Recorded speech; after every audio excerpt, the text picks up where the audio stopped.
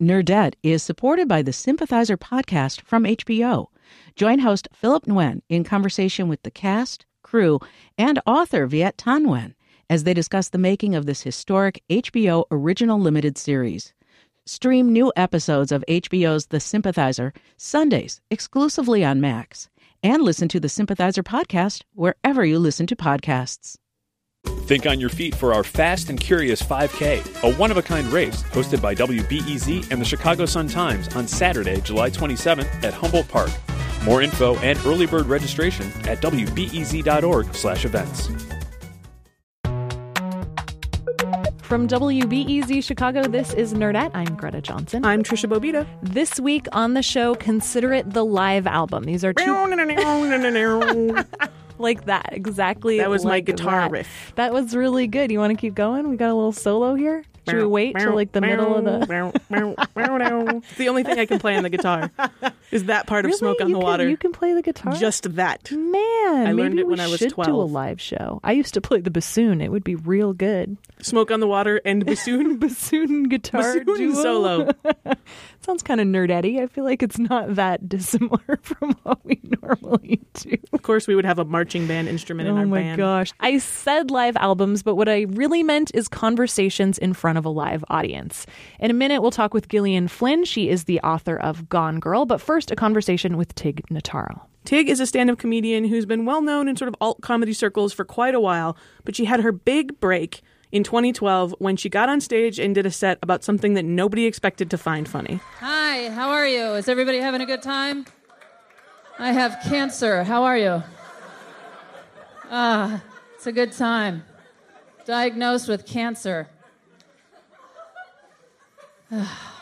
Feels good. Just diagnosed with cancer. God. Oh my God. It's weird because with humor, the equation is tragedy plus time equals comedy. I am just at tragedy right now. That's just where I am in the equation. Oh, it's fine. Here's what happened. It's very personal. Found a lump. Guys, relax. Everything's fine. I have cancer. Found a lump. Got a mammogram. You know, they're doing the ultrasound. They're like, oh, we found a lump. I was like, oh, no, that's my boob. A recording of that performance went viral. She also got a stand-up special, and there was a documentary about her on Netflix. And Tig has also just written a book about this whole experience. It's called I'm Just a Person. And Trisha, you spoke with Tig when she was in Chicago for BookCon.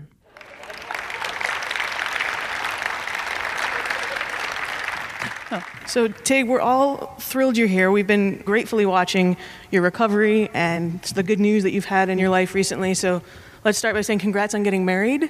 Thank you. I heard somebody just go, oh! Like it was a football game or something. Touchdown! This new book is I'm Just a Person, and I loved reading it. I've been a fan of yours for a long time, but there was more detail here. There was sort of the extended anecdote behind some of the favorite stories I've heard you tell, either in specials or on TV, and a lot of them center on your childhood, which I find fascinating, the dynamic between your stepdad and your mom. It seems like they couldn't have been really more different as people. Tell us a little bit about how different they were in their parenting styles. Oh, well, my mother was wild and rebellious, and she dropped out of college, and she liked to party, and beyond college even. And I think that there was this part of her that rejected conformity and rules, that whenever I kind of veered outside of what was expected of me and what I was supposed to do, there was this sense of, yeah, you know, I get it. And then my stepfather is a very kind of robotic person, that military attorney. But when he would discipline, it was very, there was very much a structure to the discipline, and he stuck to it. What happened if your toys were strewn about? Yes, he would. I would have like 30 minutes to clean up my room, and he would come in and inspect afterwards. And if there was anything out of place, as a child, I was not very organized. I've learned to be organized, but I would just shove things behind stuff, and little heads of animals would be poking out. And, that was me cleaning up, and my stepfather would come in, and when he would inspect and there was anything out of place, he would put it in a trash bag, lock it in his trunk, and then I had to do chores to earn nickels to buy Millennium Falcons back and stuffed zebras and stuff like that. That's a pretty good price, though. The resale value was reasonable, at least. Yeah, it was very reasonable. The punishment was not, but the pricing of my buying my toys back, which to be fair, I never bought them in the first place. I think they were given to me. Yeah. Your love of music started very early, too. Mm-hmm. You weren't necessarily very thrilled about doing homework, but if it came to listening to the Beatles, you had a bit of a ritual. Is that right? Oh, yes. I always wrote out lyrics to Beatles songs. I was truly obsessed with them as a small child.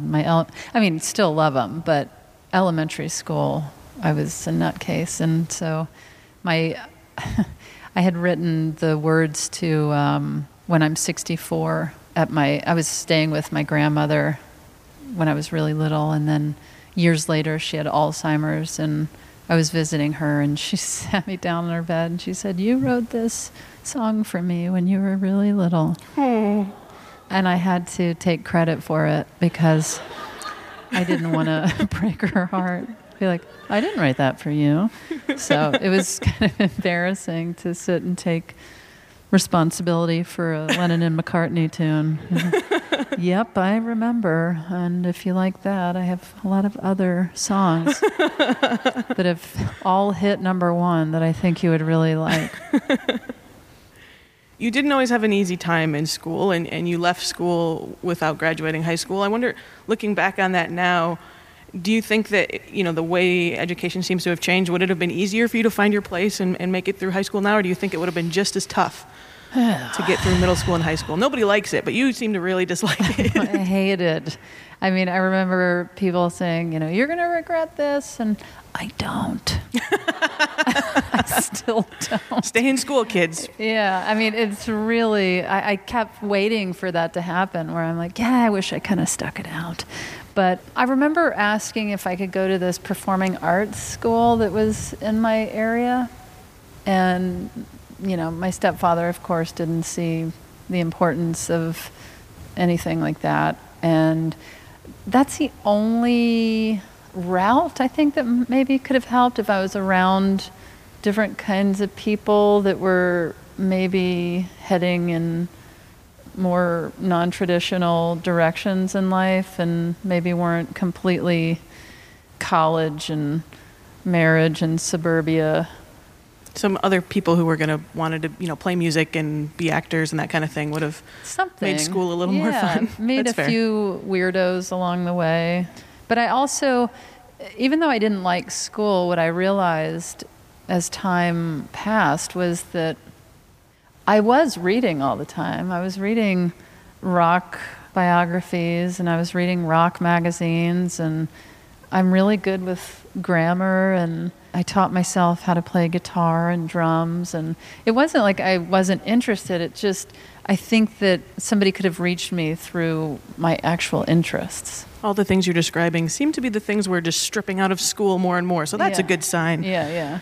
You also, in the book, talk about a moment when you got a piece of paper and an envelope to take to your parents. Yes. And tell us what that was and sort of what that did for you in terms of how you felt about school. Well, in 6th grade, I was handed an envelope that said, "To the parents of Tig Notaro," and they said, "Do not open this. Give this to your parents." And I said, "Okay." And I got on the bus and I opened it immediately. And it had me checked off for all these learning disabilities that they wanted to test me for to possibly place me in special education. And I mean, it really did a number on my self-esteem. To be fair, I shouldn't have opened it.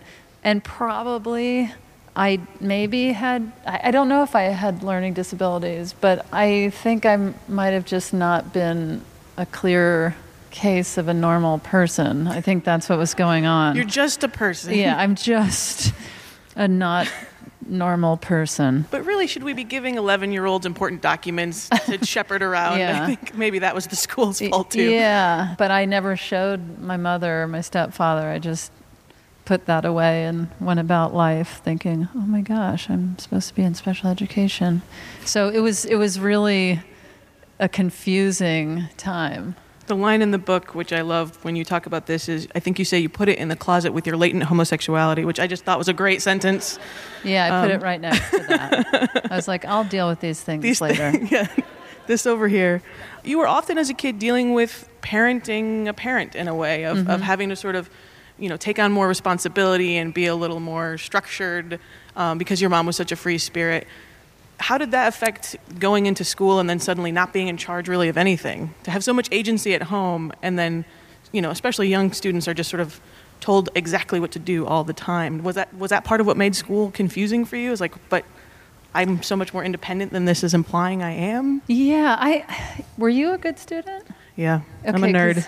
You seem fascinated by like it's the I'm getting the feeling I was the opposite of what you were. We were in group projects together, is what I'm saying. Yeah.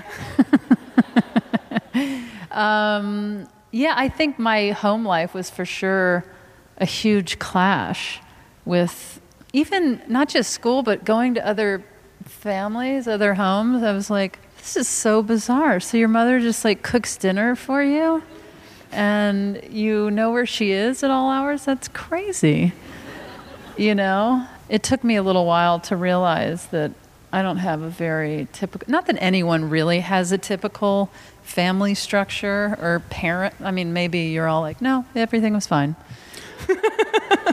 But, I think I always think about how my parents were definitely not typical, but then when you have a not typical upbringing and then you write a book or you do a comedy set about something, then it seems like, oh, it's comedians and artists that are weird, but you just have kind of the platform to share your weird story. And then other people can be like, boy, that's a weird story. It's not my life.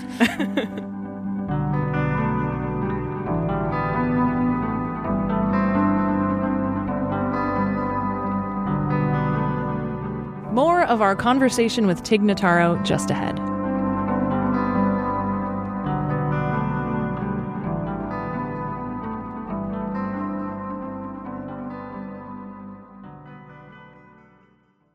Nerdette is supported by the Sympathizer podcast from HBO. Join host Philip Nguyen in conversation with the cast, crew, and author Viet Thanh Nguyen as they discuss the making of this historic HBO original limited series. Stream new episodes of HBO's The Sympathizer Sundays exclusively on Max, and listen to the Sympathizer podcast wherever you listen to podcasts.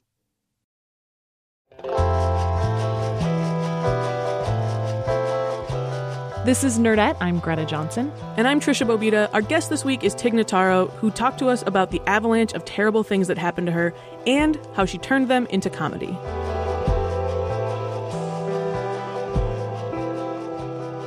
It took me a while to find humor in what happened, but in 4 months, a lot happened in 2012, from pneumonia to getting this bacterial infection that almost killed me, to my mother tripping and hitting her head and dying.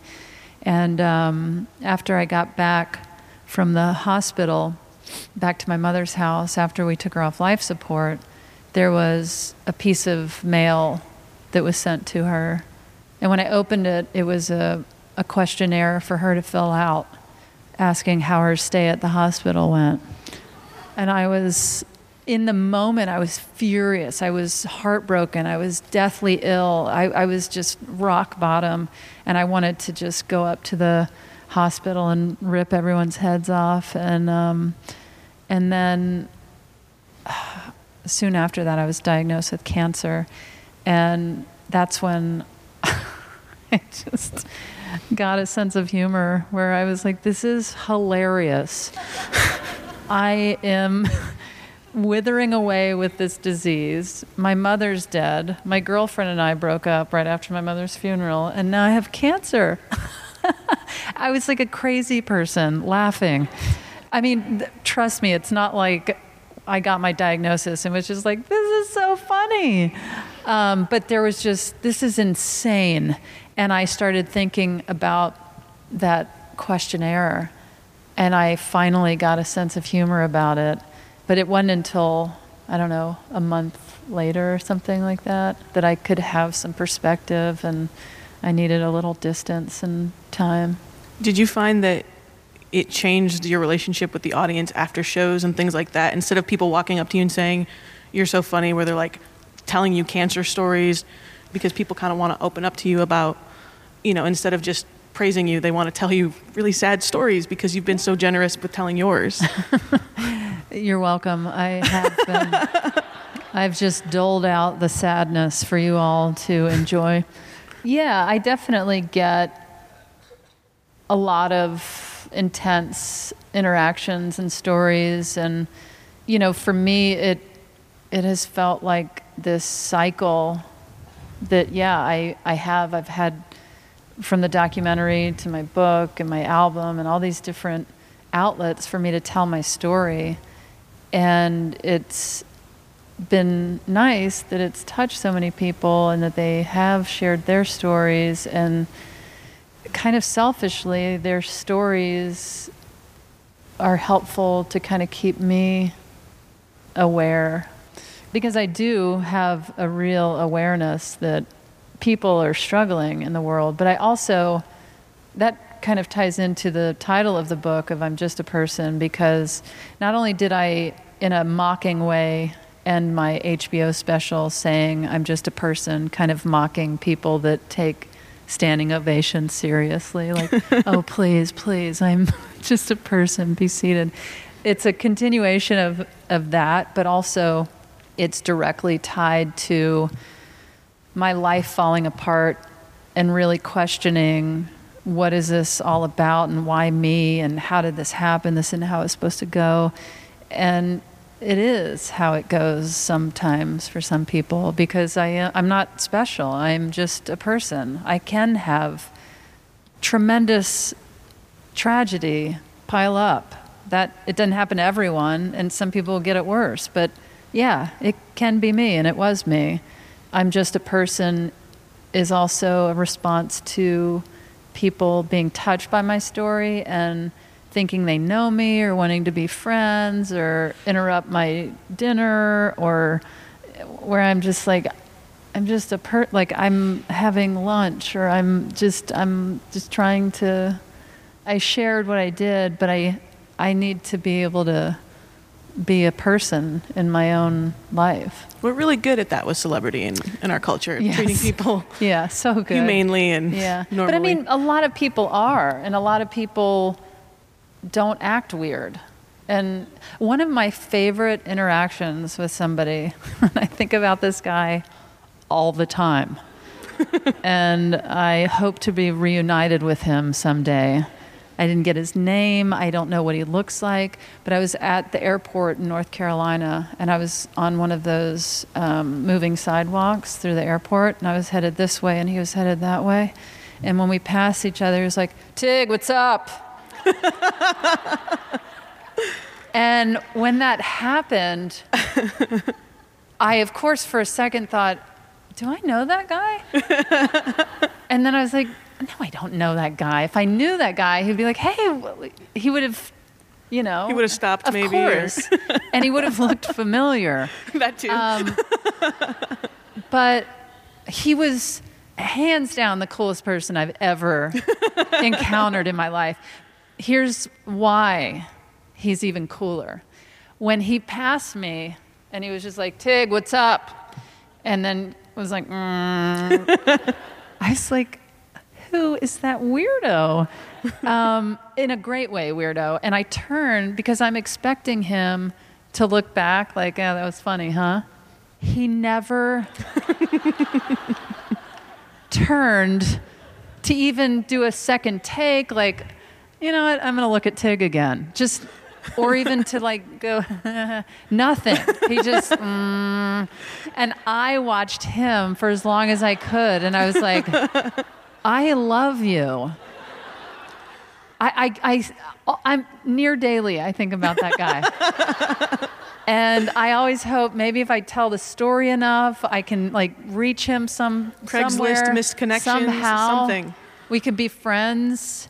But yeah, in general, I think people are pretty nice and normal, and they're just like, hey, I love what you do, and then they keep it moving. And then sometimes it's like, well, what do you need from me? I feel like I can't fill this void, you know? I don't know if there's maybe I'm not who you think I am. We're all just people. Tig, thanks so much for joining us. Thanks for having me.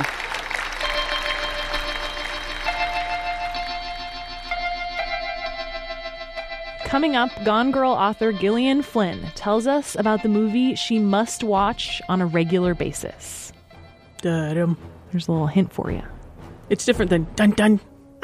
That's Law and Order. Yeah, do it again. Da-dum. Can we have a little more? Da-dum. Okay, and then what? Bow, bow, bow, bow. This is the remix.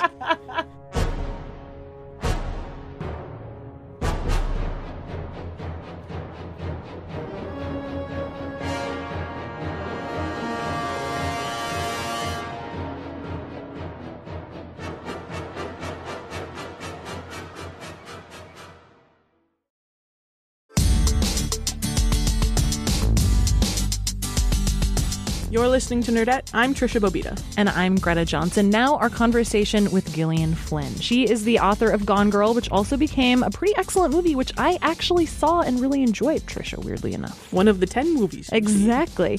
She's also the author of Sharp Objects and Dark Places. These are all really intense stories. If you haven't read them, they might make you feel a little bit crazy, to be honest, especially if you read them all in a row. These are stories about women who are, if not like certifiably crazy, at least like in very dark places. Very dark places, which made us wonder, is Gillian Flynn always in these dark places? But turns out she's a pretty lovely human. She really is, and I think the people who are at our recent live event would agree. Gillian, for you, let's start a little with your origin story. Did you always know you were going to be a writer? I always did. I mean, you know, I was one of those kids who was extremely, cripplingly shy and liked to stand on the corners of rooms and judge other people. So that's a writer, right? That's a writer. Like, yeah. And my very first story I ever wrote was in third grade. It was 2 pages long. It was called very grandly, To the Outhouse. Oh, nice. And it was about a little pilgrim girl, because I loved Little House on the Prairie, and she had to go to the outhouse at night. And she got there, and was about to go home, and wolves surrounded the outhouse. Oh, no. As they do. As they do. And so she was very spunky and very Laura Ingalls, and was like, I'm going to get back because I've got butter to churn. Things to do. Got some gingham to sew, and I love my family. And at the end of the story, she burst forth from the outhouse and was immediately devoured by the wolves. No. Wow. So you were young and creepy, too. Young and creepy. Which is, there's nothing worse than young and creepy. It's very spooky. It's very The Shining. It's like, so thanks for coming to the parent-teacher conference. Here's what we'd like to discuss. The other children... No, I'm just kidding. Yeah, exactly. We've got some recommendations for you. So it was actually the first winter that I had moved to Chicago. I read all 3 of your books in a row in January, and I'm pretty sure I lost my mind for a while. And I don't want to blame you or anything, but I am really curious, even just reading your books, there were some dark thoughts for me, and I'm curious how you balance your own sanity as you're living in these worlds, writing these stories. I love scary stories. I think people are born to either love it or not love it. You know, people always ask me, like, why do I write it? And it's like, you either want to look under the rock or you really don't. Mm-hmm. And I was always one of those kids who was like, let's look under the rock. Let's see what happens. And so I do get very into writing the books. And what I discovered certainly with Gone Girl was basically the story about Gone Girl is I was recently married and decided that'd be a great time to write a book about toxic marriage. That's super healthy. They say write what you don't know. I mean, so that's not an indication of anything. Thanks to my husband who was like, go down, go forth, like write what you want to write and everything. And but I realized I was kind of carrying some of that negative energy. You spend all day writing really nasty stuff and you bring it back to your home sometimes.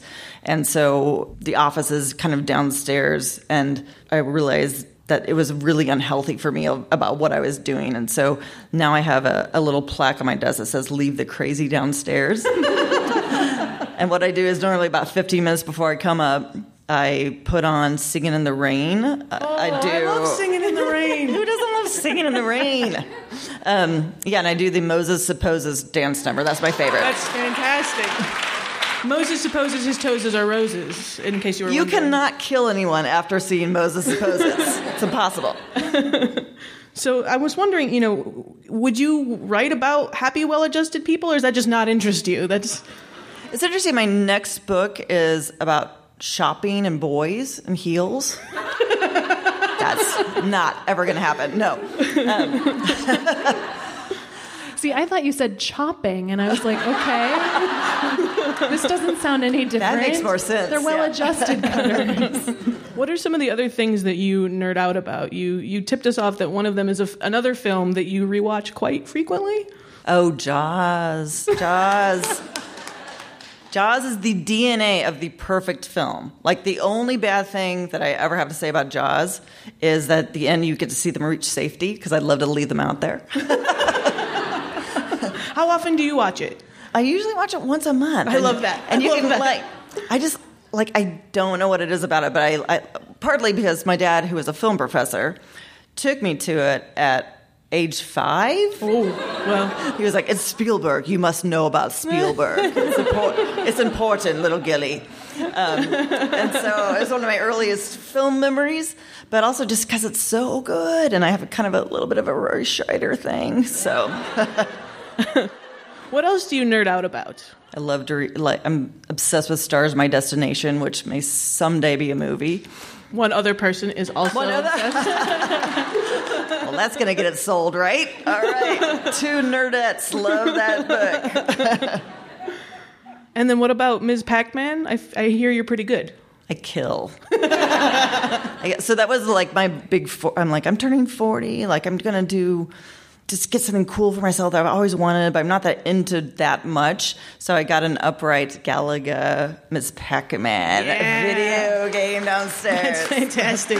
And I go, that's how I reward myself when I write a certain amount. I'm like, and then you can go play Ms. Pac-Man. Oh, and Joust. I've got a Joust thing. That's awesome. I can't stop. So, like, you finish a chapter, and then you get to play Pac-Man, and then you finish a chapter. And that sounds like a pretty good life, I have to say. And it wakes you up, gets the adrenaline going. Like, I can't play video games without literally sweating. Like, I just break into a sweat. And so you get, all excited about it. And I do. I probably have one of the all-time, probably, Ms. Pac-Man scores. All-time in your basement or all-time? I don't want to do the new King of Kong documentary about me, but... There you go. Well, I think that sounds like a pretty good work-life balance to just go back and forth between the writing and the Pac-Man. Right, Jaws, Pac-Man. Right, Jaws, Pac-Man. There you go. Perfect Gene Kelly. There it is. Balance. I'm coming to your house. What's it like to go through the process of having something you've written go to a different medium? So, you're doing it again soon, it sounds like. But for Gone Girl, what was that process like for you of going from a sort of a finished work to beginning a whole new creative process? First of all, I was incredibly lucky because most novelists don't get to have that happy ending. Like, most novelists I know are like, my God, what have they done? Why is a dog starring in this movie about cancer? I don't know. But I was really lucky that I had David Fincher, by my side, and that he really said, like, let the writer write it and see what happens. And so it was this very cool collaboration. It was really fun for me after having been in my own little weird Gone Girl world for a couple of years. And you should have seen my study. My way to organize is to write something down on a sticky note and paste it to the wall. And so by then it was right outside like our guest room. It was like, there's all these crazy notes for me of like, is Mother dead yet? So wait a minute. So somebody comes over to stay at the Flynn house. And you say, okay, so just go down the stairs, past the wall of murderous statements, and I've got some towels laid out for you. Let me know if you need anything else. Yeah. Is that how it goes? It's like you'll see a sign about DNA processing from a burned victim. So go past that, take a left. It actually is kind of like that. So, yeah. And then you can play Miss Pac-Man though, right? That's right. It all works out. It all works out. So Gillian, if you were to pick, one sequel to write, so a book that you love or a movie that you love that you just think was ended too soon, and you could, maybe it's Jaws, but that you would pick you want to write the next iteration of that story. Is there something like that for you that you feel is unfinished that you would love to take a crack at? I mean, the stories that stay with me are the stories I loved as a child. And so, my favorite ones were Alice in Wonderland and Through the Looking Glass and a wonderful book called The Westing Game. Oh, I loved that book. And Among My People. Yes, these are your people. So I feel like maybe the Westing Game, like I loved Tabitha Ruth Wexler, who's one of the all-time great small child girl heroes who and it's wordplay and it's a mystery. And from the very beginning, I remember reading that when I was about 8 and going, maybe there's something here.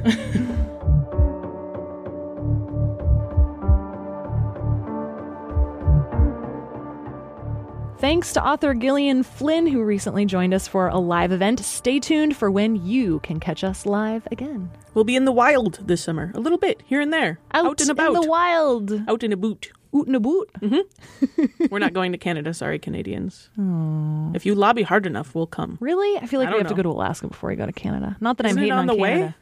It is on the way. My friend recently discovered that Alaska is connected to Canada. She thought it was an island. That's because of bad map making. It was very upsetting, the whole thing. This show is produced by us, Trisha Bobita and Greta Johnson, with help from Joe Deso and Colin McNulty. Thanks also to our live events coordinator, Tyler Green. You are amazing. And to the folks at the Biograph Theater in Chicago, where you can see really excellent plays when they're not hosting live podcasts. Mm-hmm. Check out that space.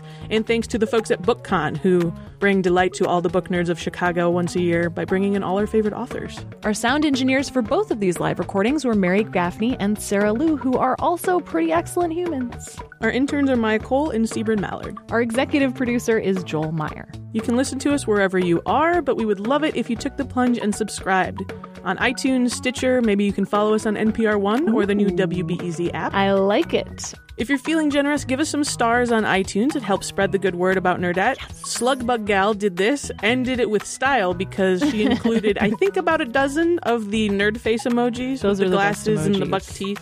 My dad has gotten really good at using that emoji, which is kind of great because I feel like he's not the most tech-savvy fella. You can find us on Twitter at Nerdette Podcast, on Instagram. Goodreads is where Greta writes tiny book reviews. Nerdette is a production of WBEZ Chicago, where there are delightful podcasts for nerds of all stripes. You can find out more at wbez.org/podcasts. Our theme music is by Poddington Bear. Do your homework. Do your homework. Do your homework. Do your...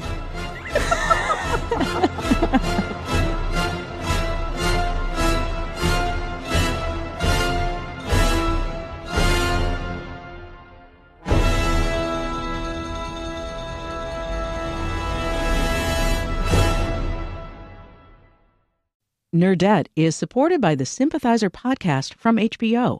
Join host Philip Nguyen in conversation with the cast, crew, and author Viet Thanh Nguyen as they discuss the making of this historic HBO original limited series. Stream new episodes of HBO's The Sympathizer Sundays exclusively on Max, and listen to the Sympathizer podcast wherever you listen to podcasts.